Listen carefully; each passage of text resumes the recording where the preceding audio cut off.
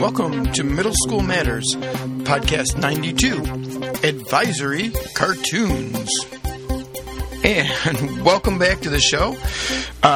First of all, I want to apologize for last week's audio. Apparently I did not listen long enough, and Sean kind of came out like he was across the room, and that was not intentional. We certainly want Sean in the same room. and technically I'm not in the same room, but I am in the same state, which is close enough. Yes. And then we had some more issues this week, so we're going to hope this one goes well, because now we've switched from Skype to iChat. And so we'll see if we can get the sound, because we were having some technical difficulties with Skype today. Having some issues. Yeah, so right across the net we're having issues, but yeah, that's true.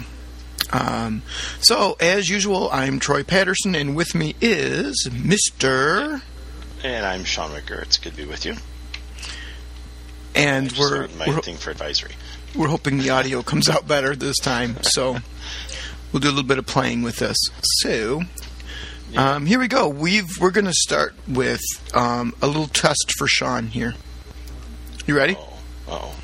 How do you put a giraffe into an elevator? How do you put a giraffe into an elevator? You fold it up like an accordion, or you it's like the Washington Monument, where you lower it at night so the airplanes don't hit it. You just kind of shrink it. I don't know, how do you do it? Open the refrigerator, put in the giraffe, close the door. This test questions whether you tend to do simple things in an overly complicated way.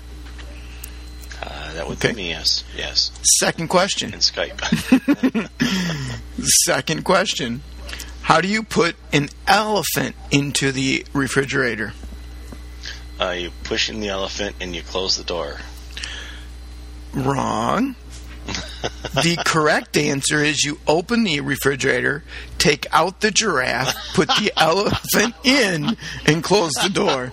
I knew I missed a step there somewhere. This tests your ability to think through the repercussions of your previous actions. I am so concrete. Step 3. Question 3. Okay. The Lion King is hosting an animal conference. I just got this one. All the animals attend except one. Which animal does not attend? The elephant. He's still in the refrigerator. Very good. This question tests your memory. Which happens to be an elephant. Okay, so let's move on. Question 4. Yeah. There's a river you must cross, but it is used by crocodiles, and you do not have a boat. How do you manage it? I get a refrigerator.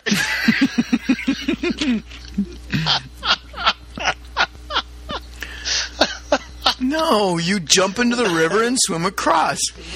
Haven't you been listening? All the crocodiles are attending the animal meeting. This tests whether you learn quickly from your mistakes. Yeah, they tend to be permanent, though. According to Anderson Consulting Worldwide, around 90% of the professionals they tested got all questions wrong, but many preschoolers got several correct answers. Yeah, my life is cluttered, apparently. There you go. And we're going to post the questions and the answers on the website. But I want people to know that Sean did not have the answers in front of him. Actually, I'm very professional. and actually, Sean did have the answers in front of him, but he couldn't see them. Okay. Oh, you put them in white. I put them in white so that as you were reading along, you couldn't see them. Yes, he did.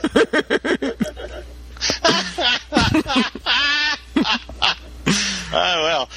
And you know what? There's a high percentage of preschoolers that got that one right, too. Yeah, and this is something that I used to use with the kids too. You can do a reveal kind of thing for because if you highlight it, you can read the text. But if you have white text, white letters on white paper and a white background, it just doesn't show up. Highlight it, and boom, there it is. It comes out really nice. So. Fool me once. No, I can't use that trick again, though. No, actually, you probably could. I just have to wait more than a week. Give me a week, I'll forget it. Oh, dear.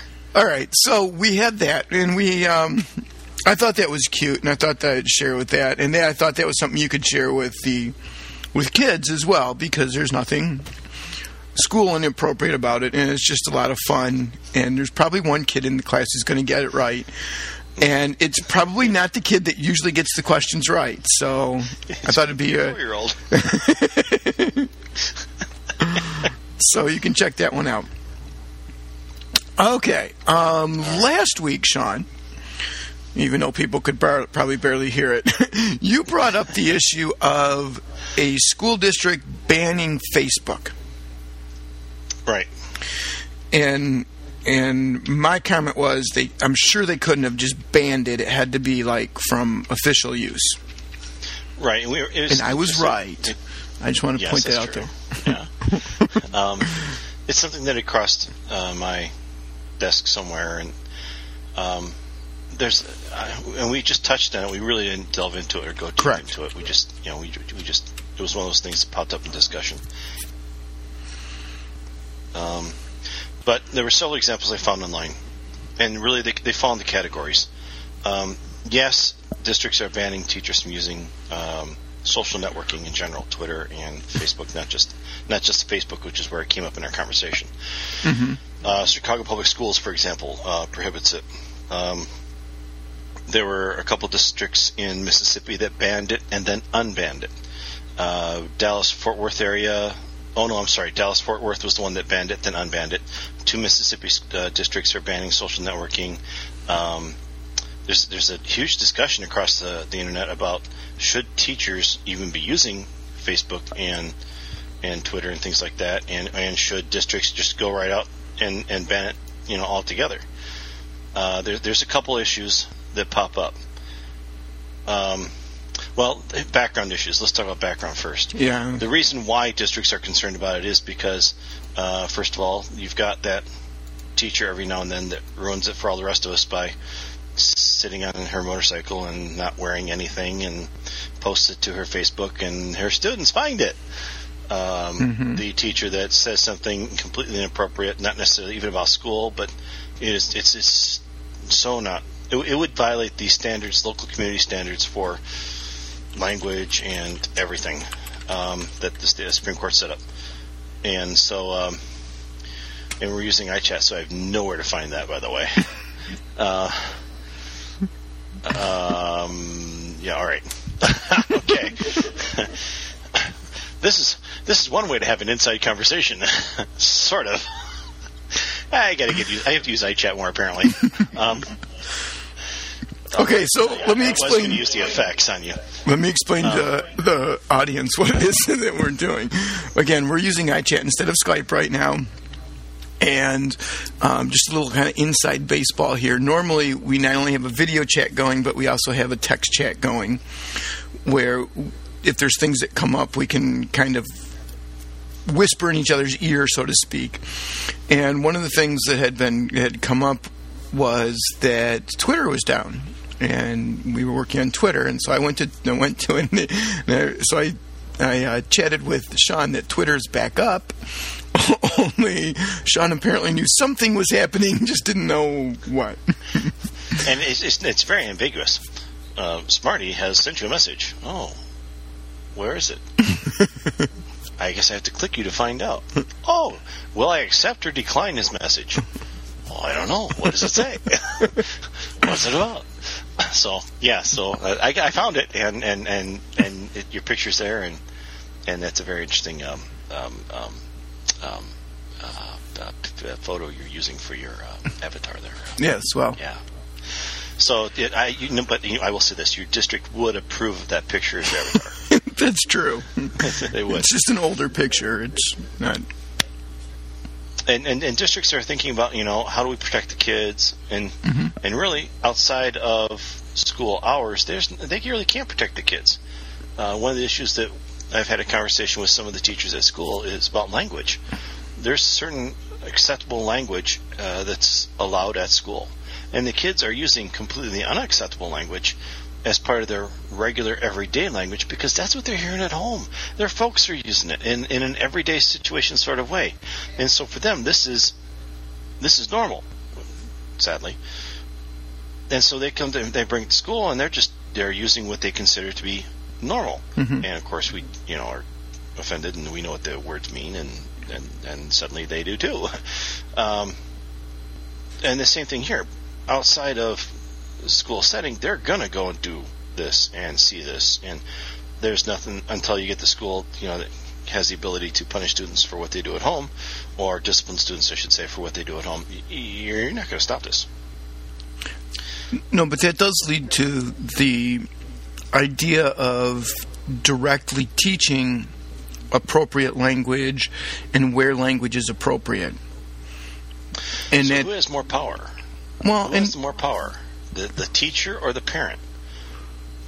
But it's not a power issue. It's and this, a lot of this comes from Ruby Payne, where Ruby Payne says that it's important that we teach the different levels of conversation, the different constructs of conversation, and that conversation, those word choices may be perfectly appropriate at home, but in this setting, they're not appropriate. And she teaches the difference between formal language and casual language. There's like 5 or 7 different levels that she says. And she says schools need to directly teach this. And I don't think that schools actually... I don't think every school recognizes and propagates the teaching of those different levels of different constructs of language. It's not. We just say that, that's not appropriate, that's not right, instead of saying, okay, you're in school and this is in school. This is school language. This is formal language. This is where you need to learn how to do this, and this is why.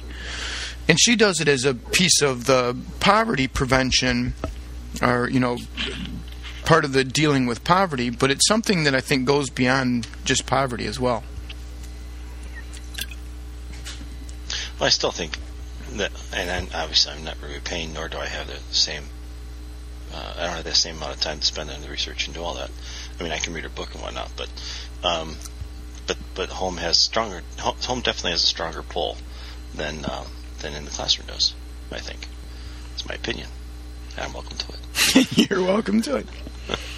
So that was one piece of this. One piece of this is the language and what type of language. But there's other pieces to this. I think this is actually a very complex issue, and I think this is also an issue that's coming up more and more, and is going to come up more and more in our world as part of what's changed about teaching. Apparently, there are some districts where schools are chasing down their students on Facebook and chasing them down on social networking sites. And one of the policies is designed to keep teachers from bullying students online. The cyberbullying link that we're going to post, teachers are prohibited from using Facebook to communicate with students because they're afraid that it's going to lead to cyberbullying on the teacher's part. I suppose it could go the other direction as well, too. Cyberbullying on the student's part. You talk about some of the older kids when they've figured out more complex ways of manipulation. And of course, it's the standard, we don't want you doing it because you might post something inappropriate. It's a preemptive strike instead of trust but verify. Well, and it's also the issue of, especially for teachers,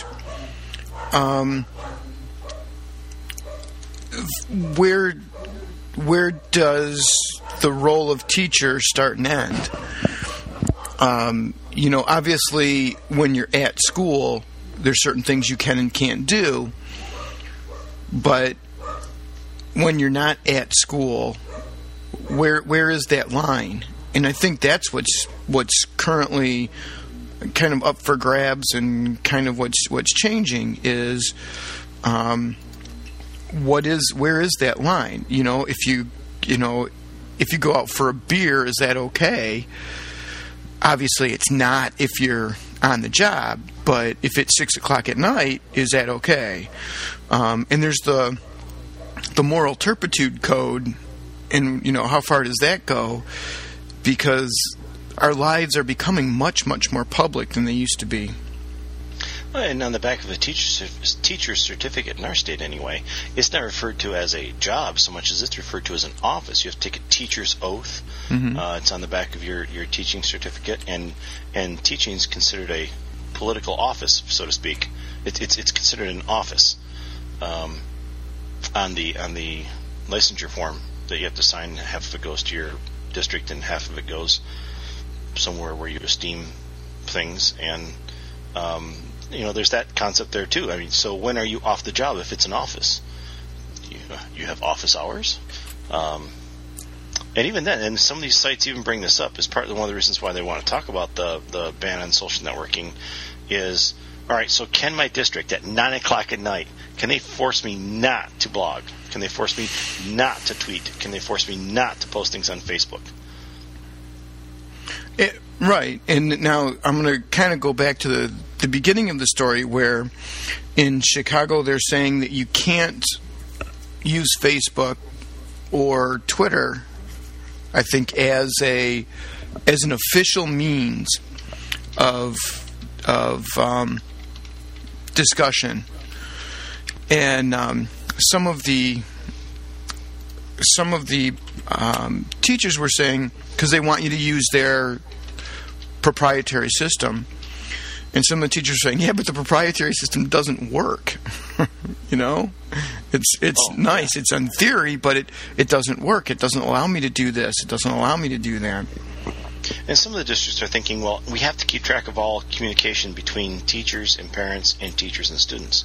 Let's keep it all in one location, because if a teacher contacts, or a student contacts a teacher, I hate to say off hours, but during non-instructional hours, how's that sound? Yeah. Then how do we record that? Of course, ownership depends on where the message resides.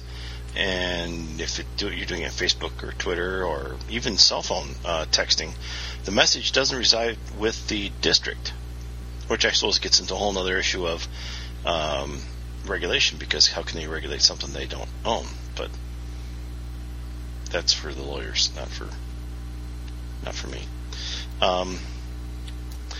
There's a number of districts that are now starting to address this, because it is becoming pervasive, especially with younger teachers, according to what we've been reading, and we'll post the links in the show notes.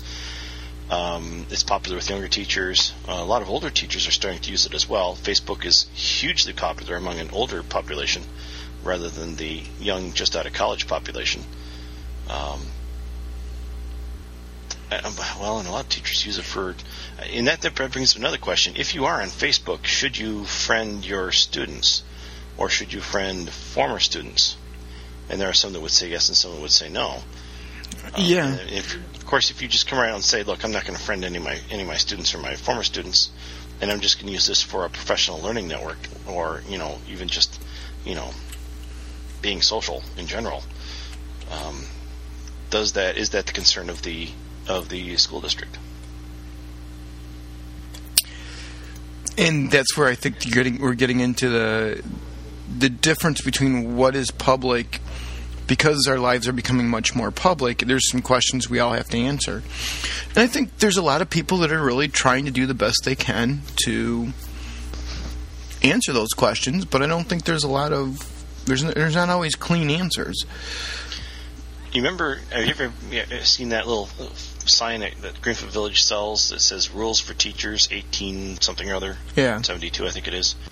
Female teachers may only date once a week. Male teachers may date once a week. The female teachers, they can't. They must bring in a scuttle of coal per day, plus I think a bucket of water, and there's a number of other things. But in those lists of rules are things that involve the teacher's life outside of just being their classroom day. So I think it's something that school boards and teachers have struggled with back and forth for a very long time. Whether it be, I mean, obviously it's not social networking, but it's Right. it's other aspects of private life. Now, there are some who have said that teachers shouldn't live in the community. They should be a member of the community. They should be accessible to the community all the time, always on. Yes, but And I think so, we've kind of gotten away from that in general. Right, and then there's some that are advocating we go back to that. Right. Like, for example, the principal's house should be across the street from the school, and he should be there at the school 24/7 basically, and at every function of the school. And not that he isn't already, but I mean, you see where I'm going with this. Yes. 6 days a week, opens it, closes it. Community comes in whenever they want. Mm-hmm. And Is that the life the principal wants? And you also have to understand that Obama and Duncan are calling for more community involvement, longer school days, longer school years. And you can see that in the recently passed bill in Michigan that would reintroduce a minimum number of days to the school year. And that number is gonna go up by 5 days in, I forgot, 2 or 3 years.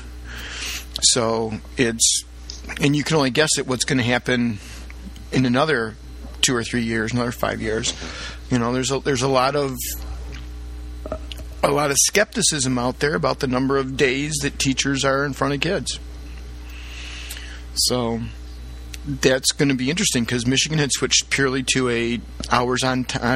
instructional hours, and now we're going back to instructional hours and school days as schools just lengthen the day and cut days out. And parents went, well, wait a minute here, because if you add 15 minutes to your day, that adds up, that racks up additional time quite a bit. Part of that was in response to the Kalkaska problem, where Kalkaska ran out of money and said, okay, we're shutting down 10 weeks early. Bye-bye. And the state, of course, then said, what about, instructional hours and all this other sort of thing? And Kalkaska said, there is no money. That's it. That's all there's to it.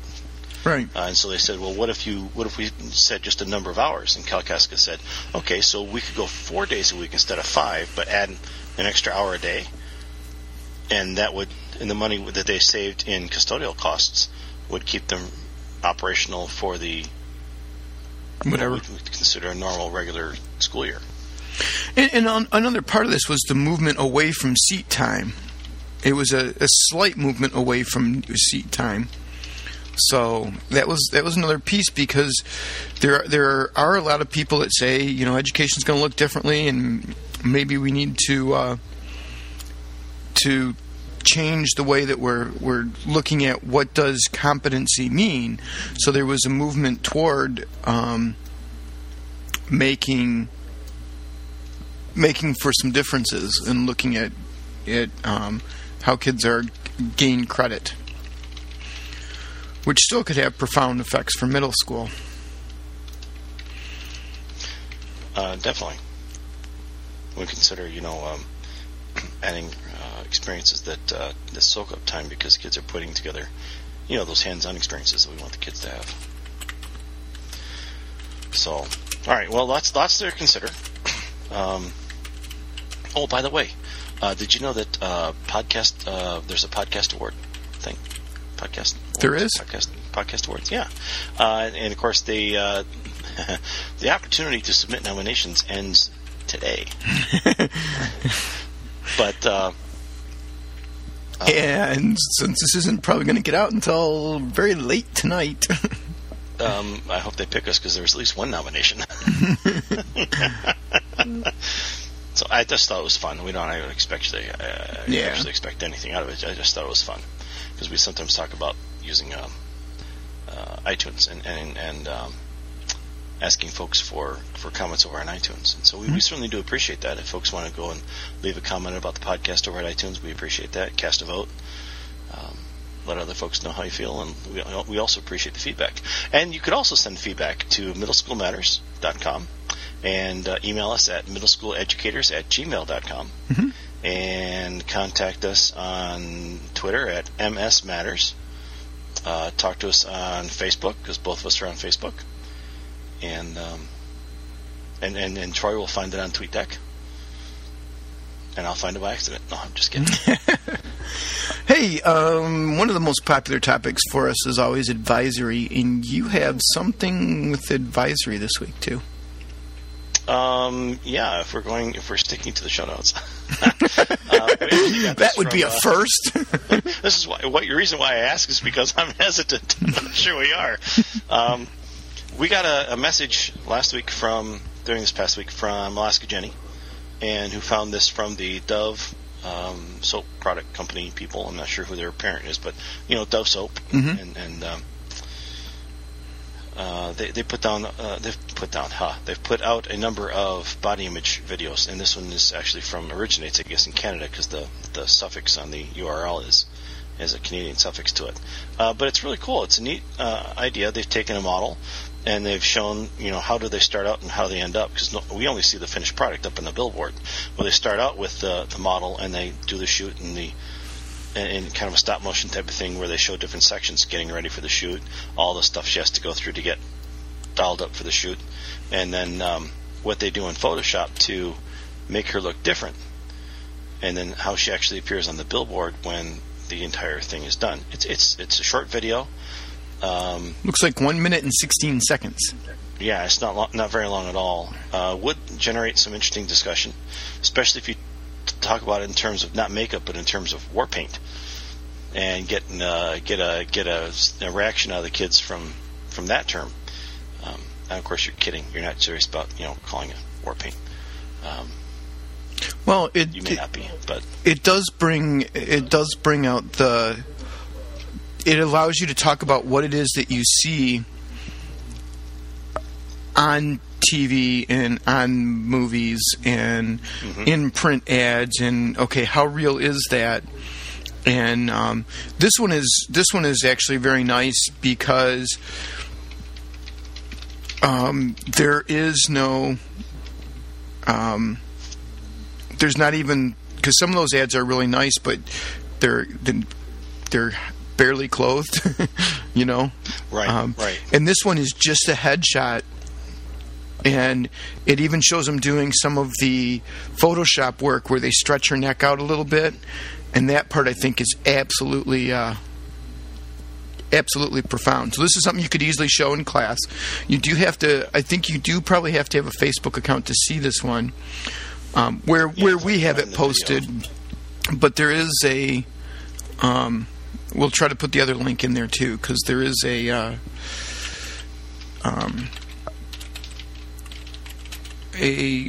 generic URL. Yeah, and I'll poke around on that while you're looking at or talking about the next great idea for advisory. Oh, really? I think that's this one also comes from Facebook. This one was me, wasn't it? Actually, I think this one came from Twitter. Trying to remember where I got this one from. This one came from either Twitter, and it relates to Facebook, is I think what it is. And well, here it is. I'll read you the snippet here. The idea is simple enough to implement in any size advisory group in any amount of time and in any way that best suits the needs of the student and teacher in the group. Students can be asked to list 5, 10, 20, or 25 random things about themselves. Students can create written or verbal lists or both. Lists can be kept private, or volunteers can be asked to share them. Students can be asked to tally how many things they have in common with other students if the lists are shared. Students can be asked to choose their 3 most random things to be explored at a later date, possibly as an assignment in another class. Depending on how often advisory groups meet and how long advisory classes last, the 25 random things, in quotes, can be done in one day or spread out over the week. And so here's basically the gist of this is that in Facebook there was a meme going around where you would post 25 random things about yourself and kind of pass it on. And it's a way to kind of get to know people. And this would be a good way for kids to get to know each other. And it would be a good way for teachers to kind of get to know kids too, just get to know other things about them. Because remember, the advisory idea is that you learn something about the kids. It's very affective. It's something that you want to learn who the kids really are. And this is just another activity that you could do to kind of do that. So you could certainly implement that. And again, you could do that over one day. You could pick 5 things. You could pick 25 things, and this would be something that would be beneficial that the teacher could participate in as well. And they would list, they would do the 5 things, random things about themselves too. So, just a quick advisory idea. That you could share with people. And part of this is creating a safe environment, too. I think that's really, really important as part of this. So, check that out for advisory. And then you have one more? I have one more. It's not so much an idea as maybe a resource for an idea. Chad Fry is a fellow I went to college with. He does illustration work. And he's doing right now, during the month of October, the Monster a Day for a month. And it's all different kinds of monsters, but you can certainly lead to some ideas for an advisory. I don't necessarily have one for an advisory. I just thought it might be a resource that somebody out there could use for an advisory during the month of October. I know. Yeah. Mm-hmm. Yeah. Well, that would be. Now, when you go to that, what is that under? Because I see several things: animation, illustrations, caricatures, comics, and sketchbook. I'm going to guess it's going to be under, caricatures. I guess. Maybe not. There's a variety of different things there, and I will see if I can specify it more. This was one I found just as just as Troy was going, and we're back. So I thought, nuts. I know he's got some really good stuff, and it's stuff that you're going to be able to use in your classroom. He doesn't do anything that you wouldn't do in your classroom, or he would not do anything that is inappropriate for your classroom. He's not that kind of guy. He's not that kind of comic. He's not that kind of illustrator. So if he is, it is very high quality work, though. Yeah, it's good stuff. He's got a great sense of humor. So cool. So find the monster one. All right, so I'm going to point out a couple of web spotlight things because we've been kind of low on some of those lately. Comic creation online. Is this something you've ever played around with at all, dear Sean? Not until I saw a certain thing show up in our shared email account saying password and account. I thought, I better check. This might be worthy of checking out. And I looked at it, and I think it's very interesting. I didn't get a chance to play with it, but I think it looks very interesting. Okay, so here's the first one that we're going to do. This is called Witty Comics at, surprisingly enough, wittycomics.com. And this is one that I played around with just a little bit, but I thought it was very interesting. It's easy to use. It is. They essentially give you a background scene and then 2 people and balloons in there. So you can change the scene by easily clicking on the scene. You can change the people. They give you quite a variety of people to check out. And then it just says words underneath there, and you just type in the words, and they show up. So this would be a quick and easy way. You can change the bubbles, too, if you want. This one was very quick and easy to use. Registration went really smoothly. I could see where you could use this to get across the point. Very easy, very, very graphical. You could have the kids write stories using this if you wanted. It's just panel comics, so that would be very easy to use. And like I said, that one was just no problem to use whatsoever. And I did a cartoon. It's not very funny, but I did a cartoon, and So, you can take a look through that. And that one was really, really easy to use. Can I stress? That'd be great for vocab. Yeah, you could do vocab. Yeah. You could do SAT vocab even. you could do any kind of conversation-y things. Because it's visual, it's going to give the kids another means to access it.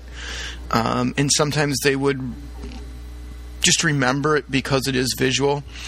I would see it as additionally, it looks like there's a couple of things.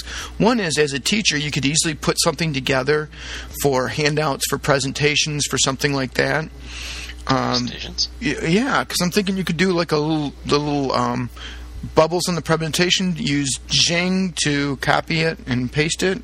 I don't remember if you can actually save them or print them very easily or not. Using something like Snaps Pro, and then use that, import it that way into your presentation. Well, I was giving them Jing because Jing is free. Oh, yeah. Yeah, Yeah, I know. Or if you're on a Mac, you can use Sketch is a great program, and you could just take a snapshot of it, and then you could put it in. You could put it on test. You could put it, if you're given paper test, you could put it on a presentation. Like at NMSA? You could, like at NMSA, you could do a lot of things with it very, very easily. I can't wait to see what you've done then. Yeah, me too. And there's another one that I found was ToonDoo, which is ToonDoo. And that one just, I guess I didn't quite grok that one as quickly as I did the Witty comics. So this one appears to be actually pretty easy to use as well, now that I'm sitting here playing around with it while we're talking. And you get a couple different characters you can use. I think that you get you get a few more characters on the Witty comics, but they have different action poses in ToonDoo. So, but again, it's something that either teachers could use to create something to use, or something that kids could create to use as part of explaining something or getting stories across. So very easy to use. And it also has adds visual spaces, I notice. What? It also has ToonDoo spaces where you can actually share them in a group. So if you had a class, you could share them amongst a class, or you wanted to share it amongst a school, you could share them amongst a school within the space, and it's private and secure and enclosed. So that's kind of cool, because then you don't have to worry about having them shared all over the world. Right. And the license costs money, but there's a 15-day trial. Yeah, no. Witty Comics seems to be pretty much free. Mm-hmm. So, there's a demo video. But there's some things you can play with, and it's just one of those cool tool-y things that you can use to help make things more visual for kids without you having to recreate everything under the sun. So I would strongly suggest checking that out. We are for that. And I've now lost Sean, haven't I? Uh-oh. You're off. You're off playing with. Create a space for your class, and I got a first hour class that this would be perfect for. So I'll see you when you get done. Okay. Well, next up, and this is one that's going to blow your mind, Sean. If you think that one took some time, take a look at cooltoolsforschools.wikispaces.com. Open in my 27th tab. Yes. Well, this one's worth 27, and when you get to this one, you're going to have a problem. Because what this is a great link for links to powerful tools. So let's say that you're looking for some presentations software. You go to Cool Tools for Schools, and you click on Presentation Tools, and you're going to get a whole list of them. Present It, Animoto, one of your favorites. I like Animoto. Yeah, right. Vuvox, Vidix, Vcasmo, Seismic, Zoho Show, Prezo, Prezi, which I know you also like Prezi, Slide 6, 280 slides. I like 280 slides. Thumbstacks, Present.io, MyBrainShark, Slide Rocket, SlideShare, AuthorStream, Slide Boom, Photoshop, VoiceThread, Museum Box, Impressor, My Photo Album. You get the idea that there's quite a lot of things here. Yeah, some neat stuff. Ooh, mapping. I'm going to go to the mapping one. Right. You can't stop me. I'm going. I can't. You're not in the same room. It's true. You can't stop me. So you can't. Oh, see, that's another thing. You can't reach through Skype and stop me. You can't reach through iChat. I can't reach through iChat either. Stop me. That's right. Yeah. So this is a good spot for one-stop shopping for somebody who's going, okay, what tool do I use for this? And it gives you the opportunity to find some things, and you can check them out and see what you like and what you don't like, and kind of go from there. Some of them have examples you can click on and look at. I notice. Mm-hmm. The mapping one does, for example, Weiss's has a beta. It is a beta, and it has an example you can click on. TripIt. Oh, personal travel assistant. TripIt. Look at that. You know, we could make our plans for NMSA in Indianapolis using TripIt. I use TripIt. Just TripIt. Just TripIt. Yeah, I use TripIt. I actually like TripIt. I used it for our college visits this year. Oh, cool. So I like TripIt. I think it's. What college did you finally decide to go to? I haven't decided yet. But anyway, there's a mix of paid things and free things, but there's just tons of resources there. So we can lose you for hours and hours and days. New Zealand. And there goes Sean. Now, one thing, and I think we had this in the show last week, but I don't think we covered it. Did we cover the 7 apps, the 6 for Mac users, or no? I think maybe we did. No, I don't think we did. Okay. There's a link in the show notes to this as well, but I thought we'd talk about it real quick. They have 7 free apps for education, and these are some good ones. Audacity, which allows you to record things and it's a free audio editing program, and it is truly an audio editing program. You can do tons with it, but if you just want to record things, you can do that as well. It's a little kludgy in getting the MP3. You have to, because of MP3 licensing, you have to download what's called the LAME encoder, but they help you kind of walk through that as well. So you can save things as MP3s, and then you could post them to your blog, and you could easily have instructions for your kids in voice. They have Dia, which is Windows only, which is a flowchart making software. I don't know that one. They have GIMP, which is basically Photoshop, but free.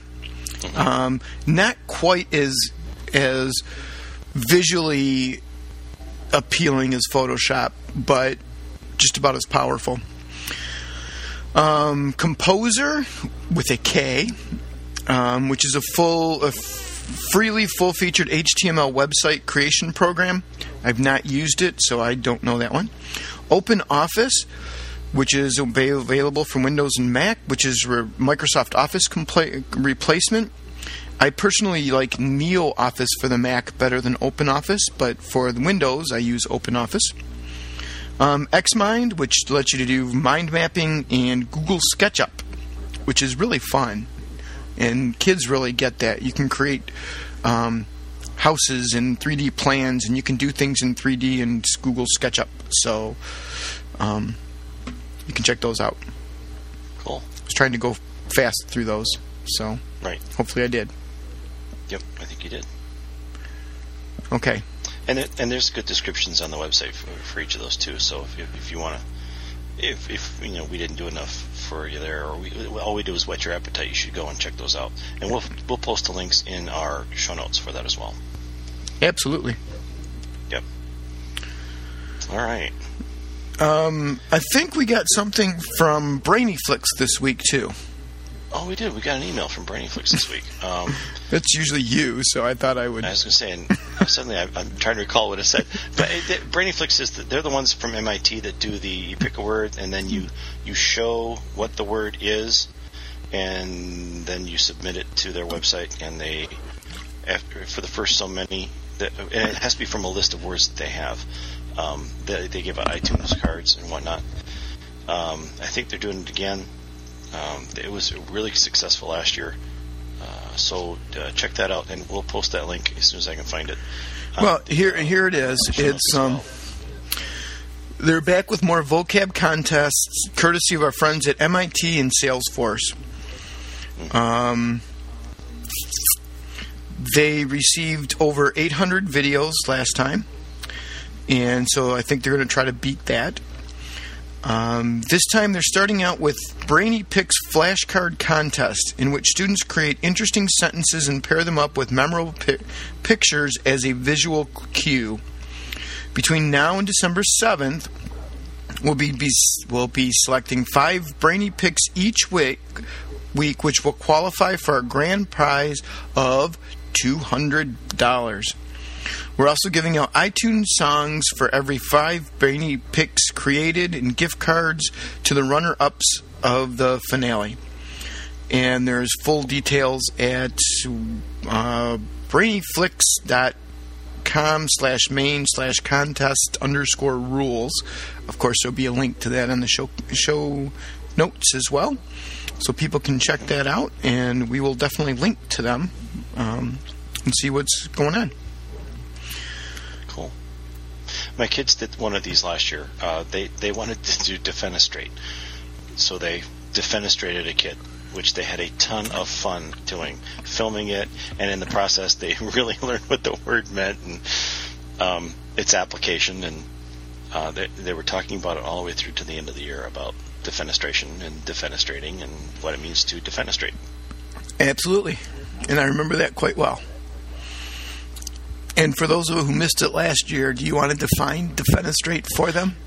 Because I think this will lead to a window of your personality. Aww. Yeah, they threw a kid out a window. Defenestration is to be thrown out a window.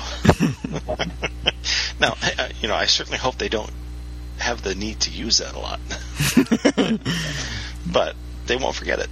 Right. And that's part of the key there is just, not forgetting. And half the fun was building the set so they could, throw the kids safely out the window, and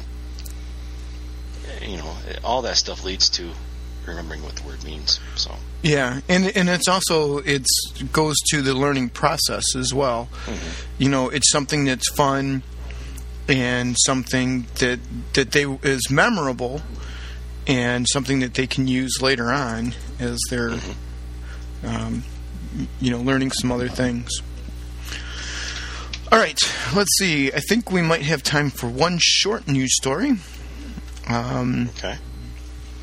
And that is, this is by Christopher L. Doyle, and this is called Growing Up Scripted. And he's basically saying that, and he starts out with, I propose a brief experiment in citizenship. Find a teenager and ask her if she thinks she will grow up to lead a free life. The results might give you pause. When I asked this of my upper middle class high school students recently, nearly every one of the 11th and 12th graders said no. The problem is that adolescents imagine adulthood as an extension of their own experience and see themselves as overworked, overregulated, and overstressed. They have a point. Anyone over the age of 40 who spends much time with kids recognizes that growing up today is dramatically different. Compared to other generations, children now seem overprescribed. They have less time to play on their own outside the authority of adult coaches, teachers, and minders. I like the minders part. Mm-hmm. They take more standardized tests. They get more homework. They are far more likely to be diagnosed with psychological malady of stress, depression, or attention deficit variety, and to be medicated. Medicated. Medicated. Wait, not my medication, sorry. And he also says that they grow up bereft of role models for freedom. Most have heard of Henry David Thoreau, Jack Kerouac, or Walt Whitman, but they do not see such people as realistic examples for living. So it's a neat little article. I think it's at least a thought-provoking one about how do kids grow up? How should kids grow up? What should we be doing with kids? And how does that work for what we're doing? And how does that fit in with a longer school year? More time on task, and those kinds of things. And it's easy to say that these kids have it easy, but it's kind of interesting and something. Again, I think it's a good thought provoker and a good discussion topic, and maybe as a staff even to have that kind of conversation and see where people fall on that as well. Sean's being very quiet. Okay, well, it is... Sorry, I'm back on the Cool Tools. You're back on Cool Tools. I knew I'd lost you. If you do nothing else, check out the Cool Tools for Schools, because that really has a lot of stuff. We probably shouldn't have given that one away. We probably should have just used that one as our resources for the next few weeks. But I was going to say that could be like several shows. We can still do that. And plus, we have NMSA coming up. So once we hit NMSA, that's usually focus for our conversation for several weeks. So that's true. But strongly check that out and let us know whether you like that one or not. Just go to the website, middleschoolmatters.com, and click on the comment link and give us a comment there. Drop us an email at middleschooleducators@gmail.com. We certainly would appreciate another review on iTunes if you can. So head over to iTunes and post us a review there. We'd appreciate that. Or give us a shout out on Twitter. MS Matters is our Twitter handle, and Twitter is back up now. So you may resume the waste of time, according to some people. Hey, according to some people. So okay, tweets I missed. I popped some tweets in there just as in case we needed them. All right, with that, I think we're gonna call it a show and say this is Middle School Matters for middle school educators who care.